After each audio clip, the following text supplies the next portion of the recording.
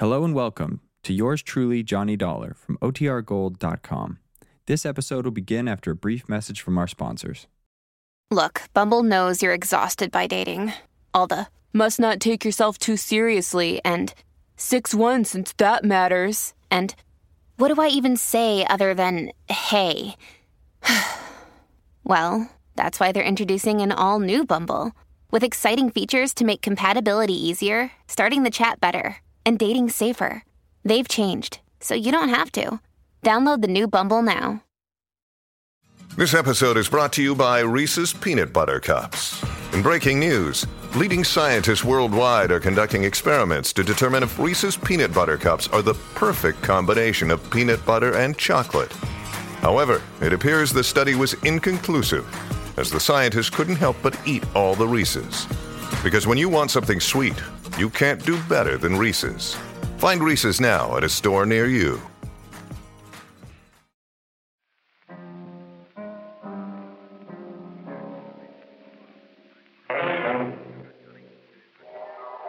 The Columbia Broadcasting System presents yours truly, Johnny Dollar.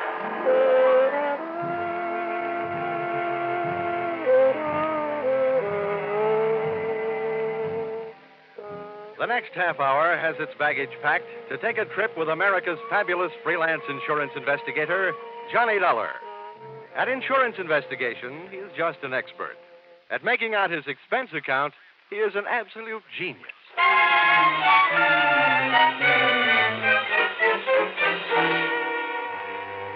Expense account submitted by Special Investigator Johnny Dollar to Home Office, Oriental West, Cargo Bonding Company, San Francisco. The following is an accounting of my expenditures during my investigation of delayed cargo aboard the SS Shanghai Wayfarer, or the case of the slow boat from China.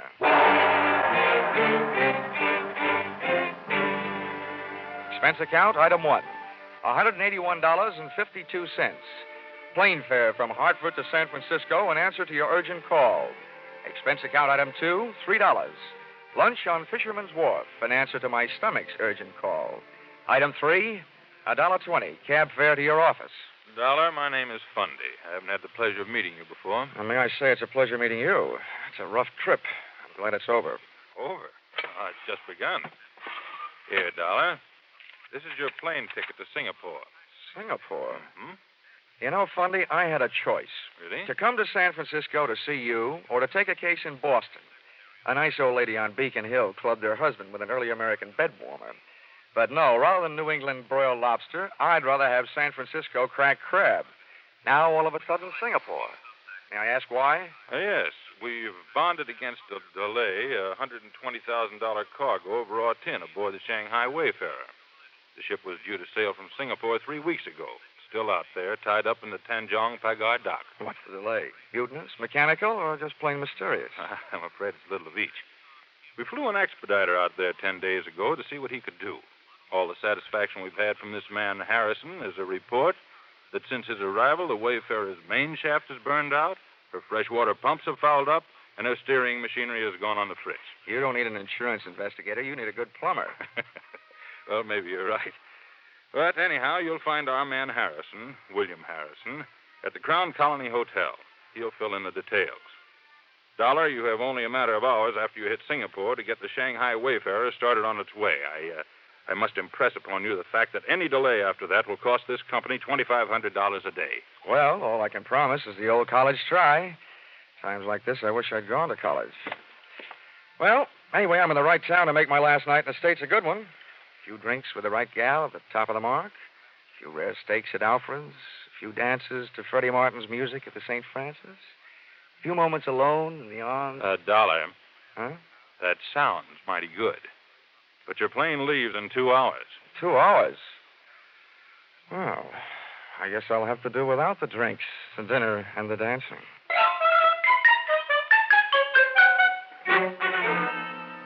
Expense account, item 4, $120. Lost in the course of teaching fellow passenger how to play poker. My mother warned me never to play cards with strangers on trains or steamships. I wish she'd included airplanes.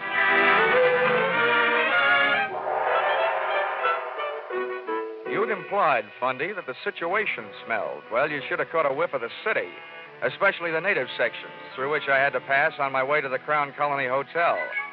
I found it on Anson Road. I found myself a room. I also found William Harrison's room.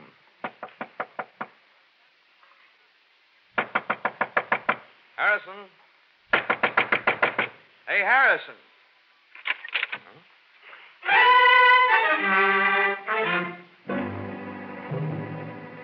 But I didn't find Harrison. All I found was a calling card from my old friend Trouble.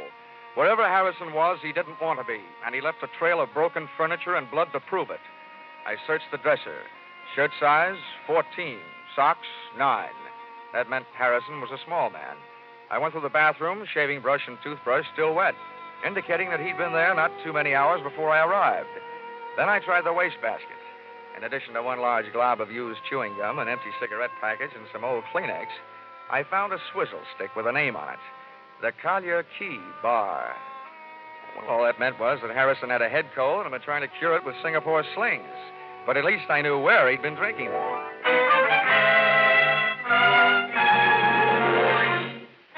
The Collier Key Bar looked out on the harbor. It was dark enough inside to give a man a good excuse for drinking nightcaps at noon. Your pleasure, sir. Say, how are you on mixed drinks? Mixed drinks. Governor, if I don't know how to make 'em, I look 'em up in the book. If they ain't in the book, I fake 'em. Now, what'll it be? Straight bourbon. Right, yours, sir. Oh, hey, bartender. Yes, sir. Are you by any chance acquainted with an American named Harrison? Harrison, sir? Yeah. He arrived in Singapore about 10 days ago. Small man with a cold in his head. Oh, Harrison. Sure, I know him right enough. He's been coming in every night with a chief engineer from one of the ships in port. Oh, yeah? What ship is that? Well, the Shanghai Wayfarer, I think. Oh, the Shanghai Wayfarer. What's this engineer's name? Yeah, now, hold on. I ain't getting him into any trouble, am I? He's a nice chap, he is. A handsome tipper. This handsome? My governor, $20 American. Why, compared to you, sir, Mr. Frank Moore is downright tight-fisted. Well, how about that? I done it. I let Mr. Frank Moore's name slip right out. My missus is right. For a little man, I've got a ruddy large mouth.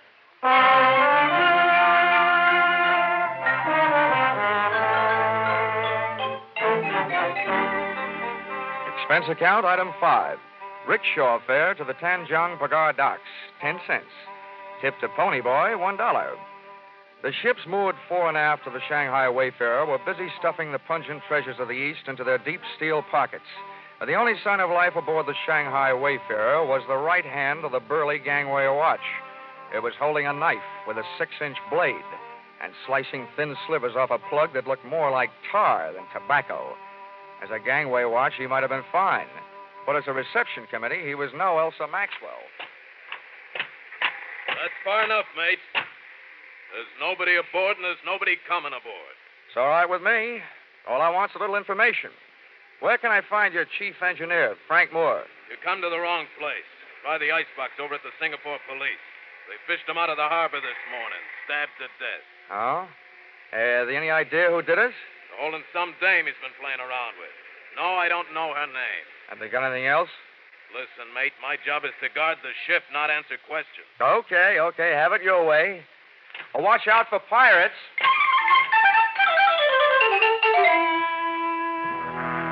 The British chief inspector, Singapore police, gave me everything except an invitation to tea.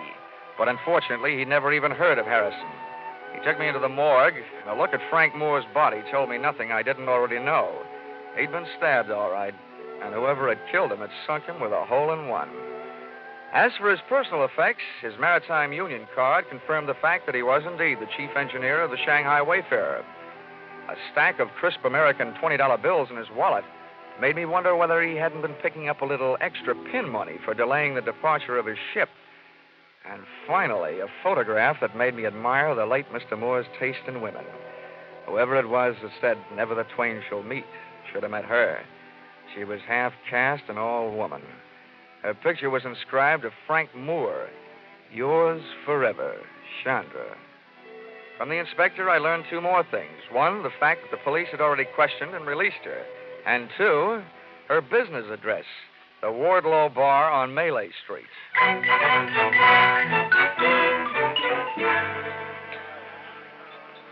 Hello, Mr. Young. You like a midnight sing-song girl? No, the only girl I want to hear sing songs is Dinah Shore. Go on, beat it, will you? Oh, hey, wait a minute. Yes, Stuart? Where's Chandra? Oh, she go across to Penang tonight. You buy me drink, mister? We sit right over...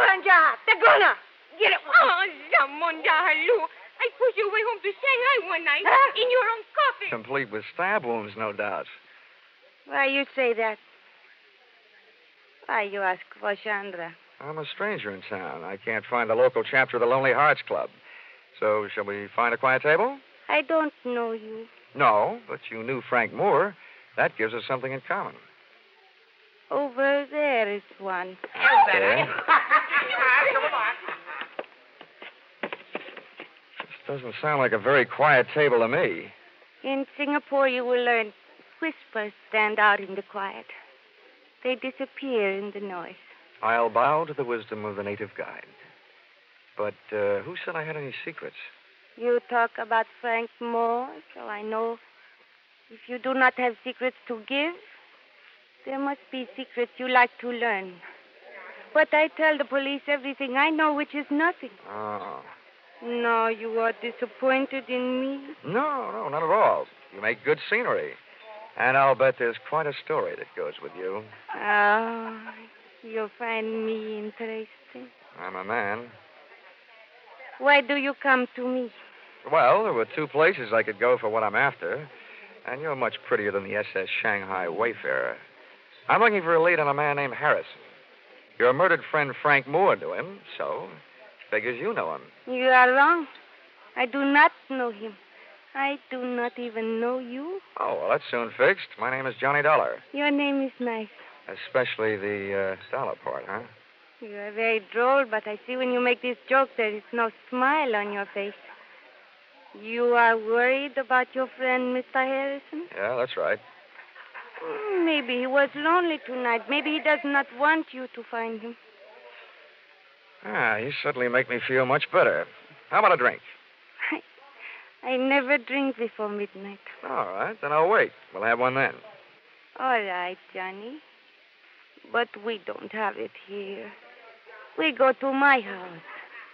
There it is cool on the river. And there it is quiet.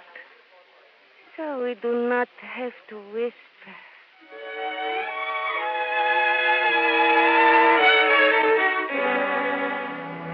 Midnight must have been invented for Singapore, and her house must have been invented for midnight. Only one thing looked out of place. Up on the wall was a souvenir of Chandra's war effort, a real American baseball bat, a Louisville Slugger. And on it was written, "Remember the U.S. Marines." Everything else in the place was soft. The lights, cushions, and Chandra. It is nicer to drink here, no? Yeah, may I say, it's a mite intoxicating without a drink. I wish the boys back in my high school senior class could see me now. What do you mean? In the graduation annual, they predicted I'd be a bookkeeper. Oh, I do not understand you. And neither did the boys in my senior class. Johnny, please say things I can understand. I want to know you better. Maybe if I stop talking altogether, you'll get to know me better.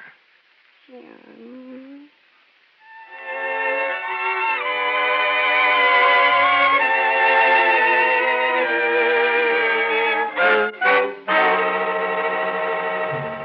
So I stopped talking, but I didn't stop thinking. When I'd mentioned Harrison to Chandra earlier, she said maybe he was lonely tonight. If she didn't know him or anything about him, I wondered how she knew that he was missing tonight and not for a couple of days, or maybe even longer. Besides, the boyfriends of women like her don't keep secrets. I still assumed that if Frank Moore had known Harrison, Chandra had known Harrison. I also assumed that she'd spited me into her parlor for purposes other than social. And that notion was seconded soon after I had it, when somebody kicked the door open. Is this your Johnny Dollar? The two boys in the door were not from Western Union. And ugly as they were, Chandra left my side to join them, which made me think that maybe my senior class had been right. Looking at that trio, 6 eyes and 2 guns glaring at me, I wished I was a bookkeeper.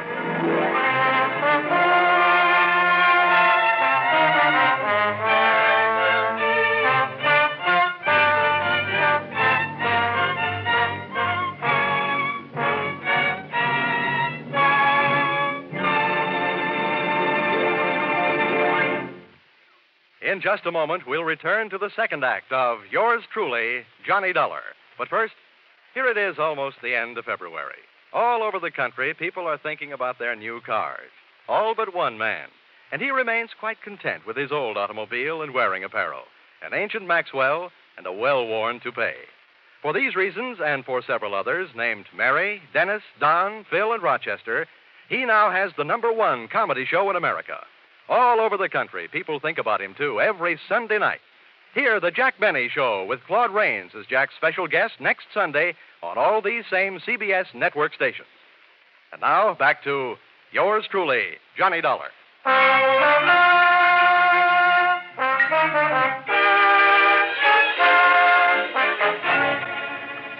The men with the guns, described from left to right, were a fat man with 3 chins and a bald dome, and with him, a punk with a sneer and arms that were too long for the rest of him. They gun muzzled me into a chair and started making anything but sense. Well, Santa, my dear. We are at last face to face with the mysterious stranger, Johnny Dollar. Oh, don't kill the suspense and tell me why. He knows why. He came to the Wardlow bar. He knew about Frank Moore, and he was looking for the other one, Harrison. That is why I phoned you. Well, it would seem then that this unfortunate chain of events is nearing the final link. Yeah, this guy uses his head better than Harrison did. Well, Dollar? I'm using my head right now. Splendid, splendid. So doing, you may well prevent Harrison's death, as well as your own. Oh, well, that's better than nothing. But is that all you can offer? Skip the bargaining, Rusline. Takes too much time. Quiet, Corgi. There are times when money is cheaper than the results of your kind of blind violence. Well, Dollar, you do have a price. Take a tip from my last name. Start bidding. I tell you, you're nuts, Rusline. You aren't sure he knows where it is. He must know. He was looking for Harrison. They both know. You be quiet, both of you. 500 pounds English dollar. Where is it? At times like this, I keep my mouth shut and my ears open. 750. Surely, Dollar, since you've entered the situation at such a late date, that is profit enough. Oh, well, I'm a man of expensive tastes. I've always aspired to such things as $200 cigarette lighters. Go ahead. Keep spitting out that wise talk, and you'll be spitting out teeth. How'd you like to go swimming with your hands and feet tied? I could bite my tongue. Not just yet, Corgi, my boy. This man is worthless, dead. Perhaps, Dollar, we can induce you to talk in much the same way as we could prepare to pat it by slitting the tongue. You know, Rosalind, your mother must have been scared by Sidney Greenstreet. Either this guy is nuts or he doesn't know anything. What I know would fill a police blotter. Corgi, you know nothing of psychology, my boy. What this man is attempting to pass off as a show of bravery is based purely on the knowledge that he is, momentarily at least, of some considerable value to us alive. Now, Dollar, be careful. Before you make your final decision, bear in mind you've heard our final offer. Now, sir, what shall it be? Oh, the squirrel said to the little girl when she asked him what he wanted for Christmas, nuts. Very well, Dollar. Corgi. Thanks.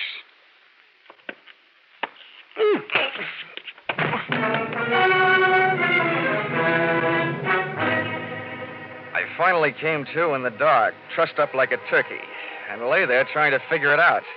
Obviously, the 2 rude dudes thought I knew something I didn't know. But what I did know was that finding Harrison had turned into a big, fat headache. Also, that I had accomplished exactly nothing towards speeding the SS Shanghai Wayfarer over the bounding main.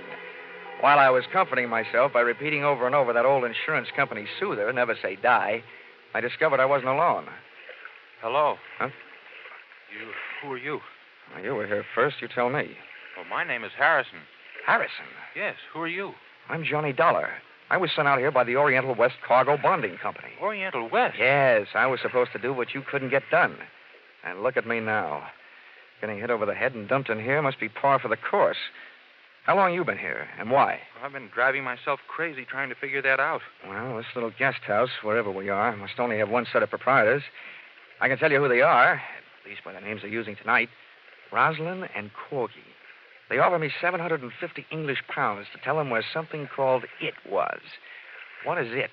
Well, it's a package. What's in it, I don't know. It belonged to the chief engineer of the Shanghai Wayfarer, Frank Moore. He was helping me try to get the ship on its way, and I owed him a favor. He asked me to drop this package at a bar. The Wardlow bar, yeah, go ahead. That's right. I was supposed to give it to a girl named Chandra. She wasn't there, so I got her address and went out to her place. You mean that package is at Chandra's house? Yes. When I got out there, the Chinese maid let me in. I waited as long as I could, and then rather than leave what might be a valuable package just lying around loose, I put it into the bottom drawer of a dresser and left. Oh, great. For such things, I go around laying down my life. Well, it's obvious that these men will stop at nothing to get their hands on that package. Well, when they asked you where it was, why didn't you tell them? Then neither one of us would be here. What's more, I'm beginning to think the sooner they get the package, the sooner our ship sails. Frank Moore had been a good friend to me. He wanted Chandra to have it, and I couldn't just turn it over to those two. Well, I've got some news for you. And this should make you really unhappy.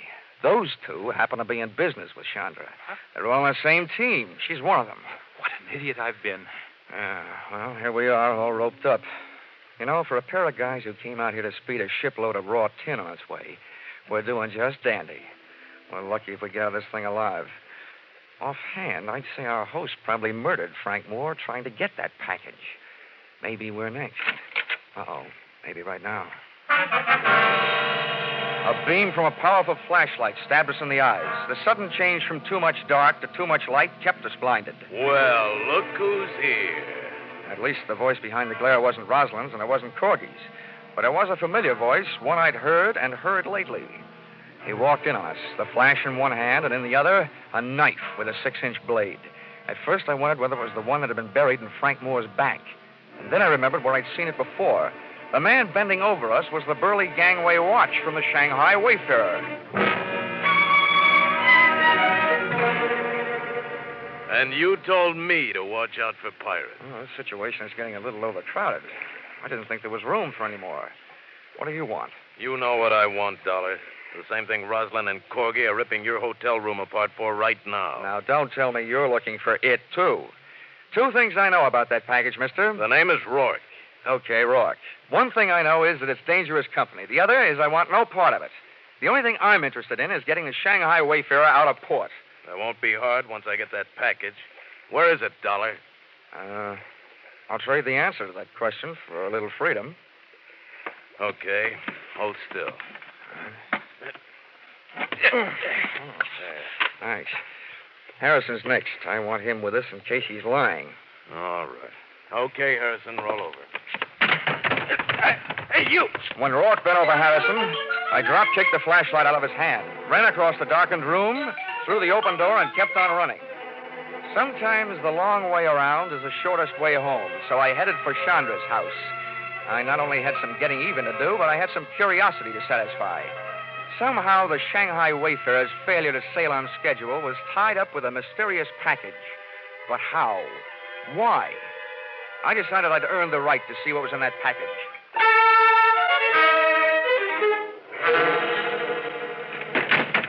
Johnny! I didn't want you to be lonely. I heard your playmates are over making themselves at home in my room, so I thought you and I could have a little chat. Maybe I've got a surprise for you. What, Johnny? I think I know where that package is. Johnny. You get that package. We both don't worry for the rest of our lives. But we must hurry before Rosalind and Corgi come back. We go now. Okay, where's your bedroom? Johnny, what do you mean? Oh, come on, where is it? Come, I'll show you.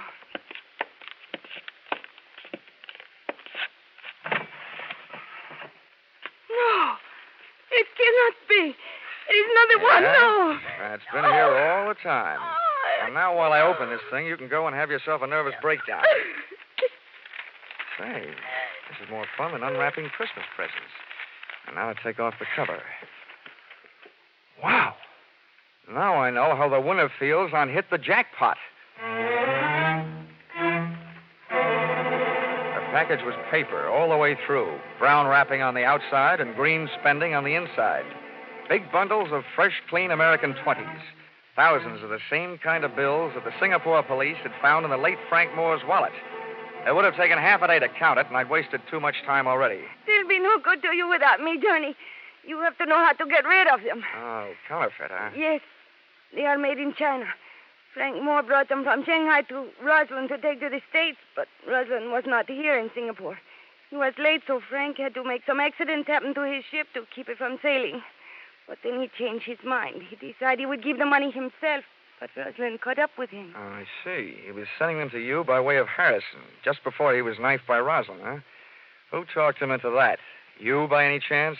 You and I could be very rich, Johnny. You never give up, do you? There's $500,000 there. Mm-hmm. Yeah, it should buy about 50 years in jail.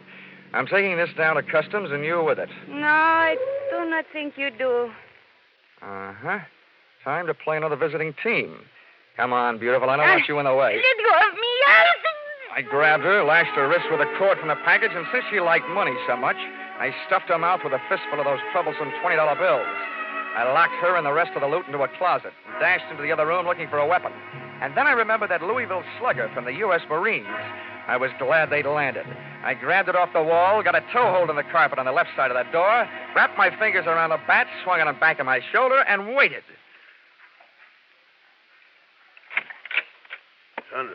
Sandra, my dear, we just came to... Oh! 2 out and 1 to go.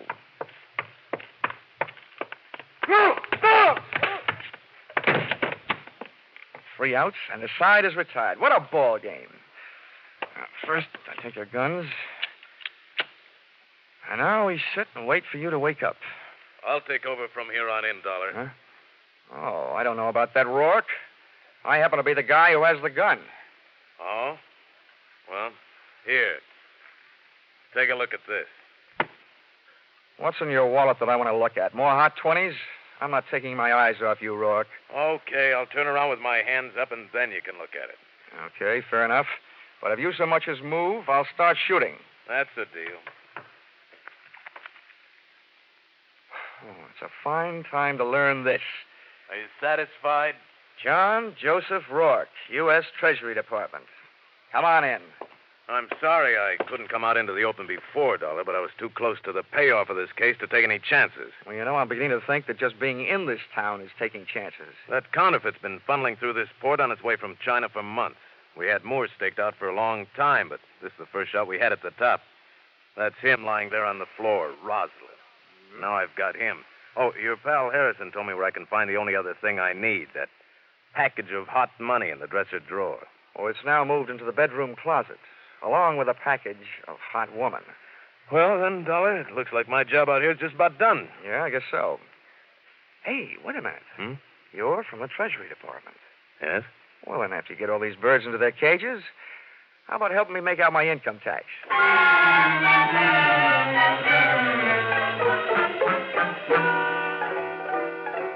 Expense account, item 6. Hotel bill, 1 night in Singapore, $5. Item 7, 1 new outfit, replacing mine, which was ruined in course of taking midnight dip in Singapore River, $200. Item 8, $20. Bar checks for cheering up one William Harrison, your expediter, whose innocence had him running errands for the man who was holding up the departure of your ship. Item 9, $375. Spent while killing time until the departure of my plane back to the States, after the Shanghai Wayfarer finally sailed. You see, this time, I had 4 hours on my hands instead of the 2 you allowed me in San Francisco. Expense account total, $1,407. Signed, yours, truly, Johnny Dollar.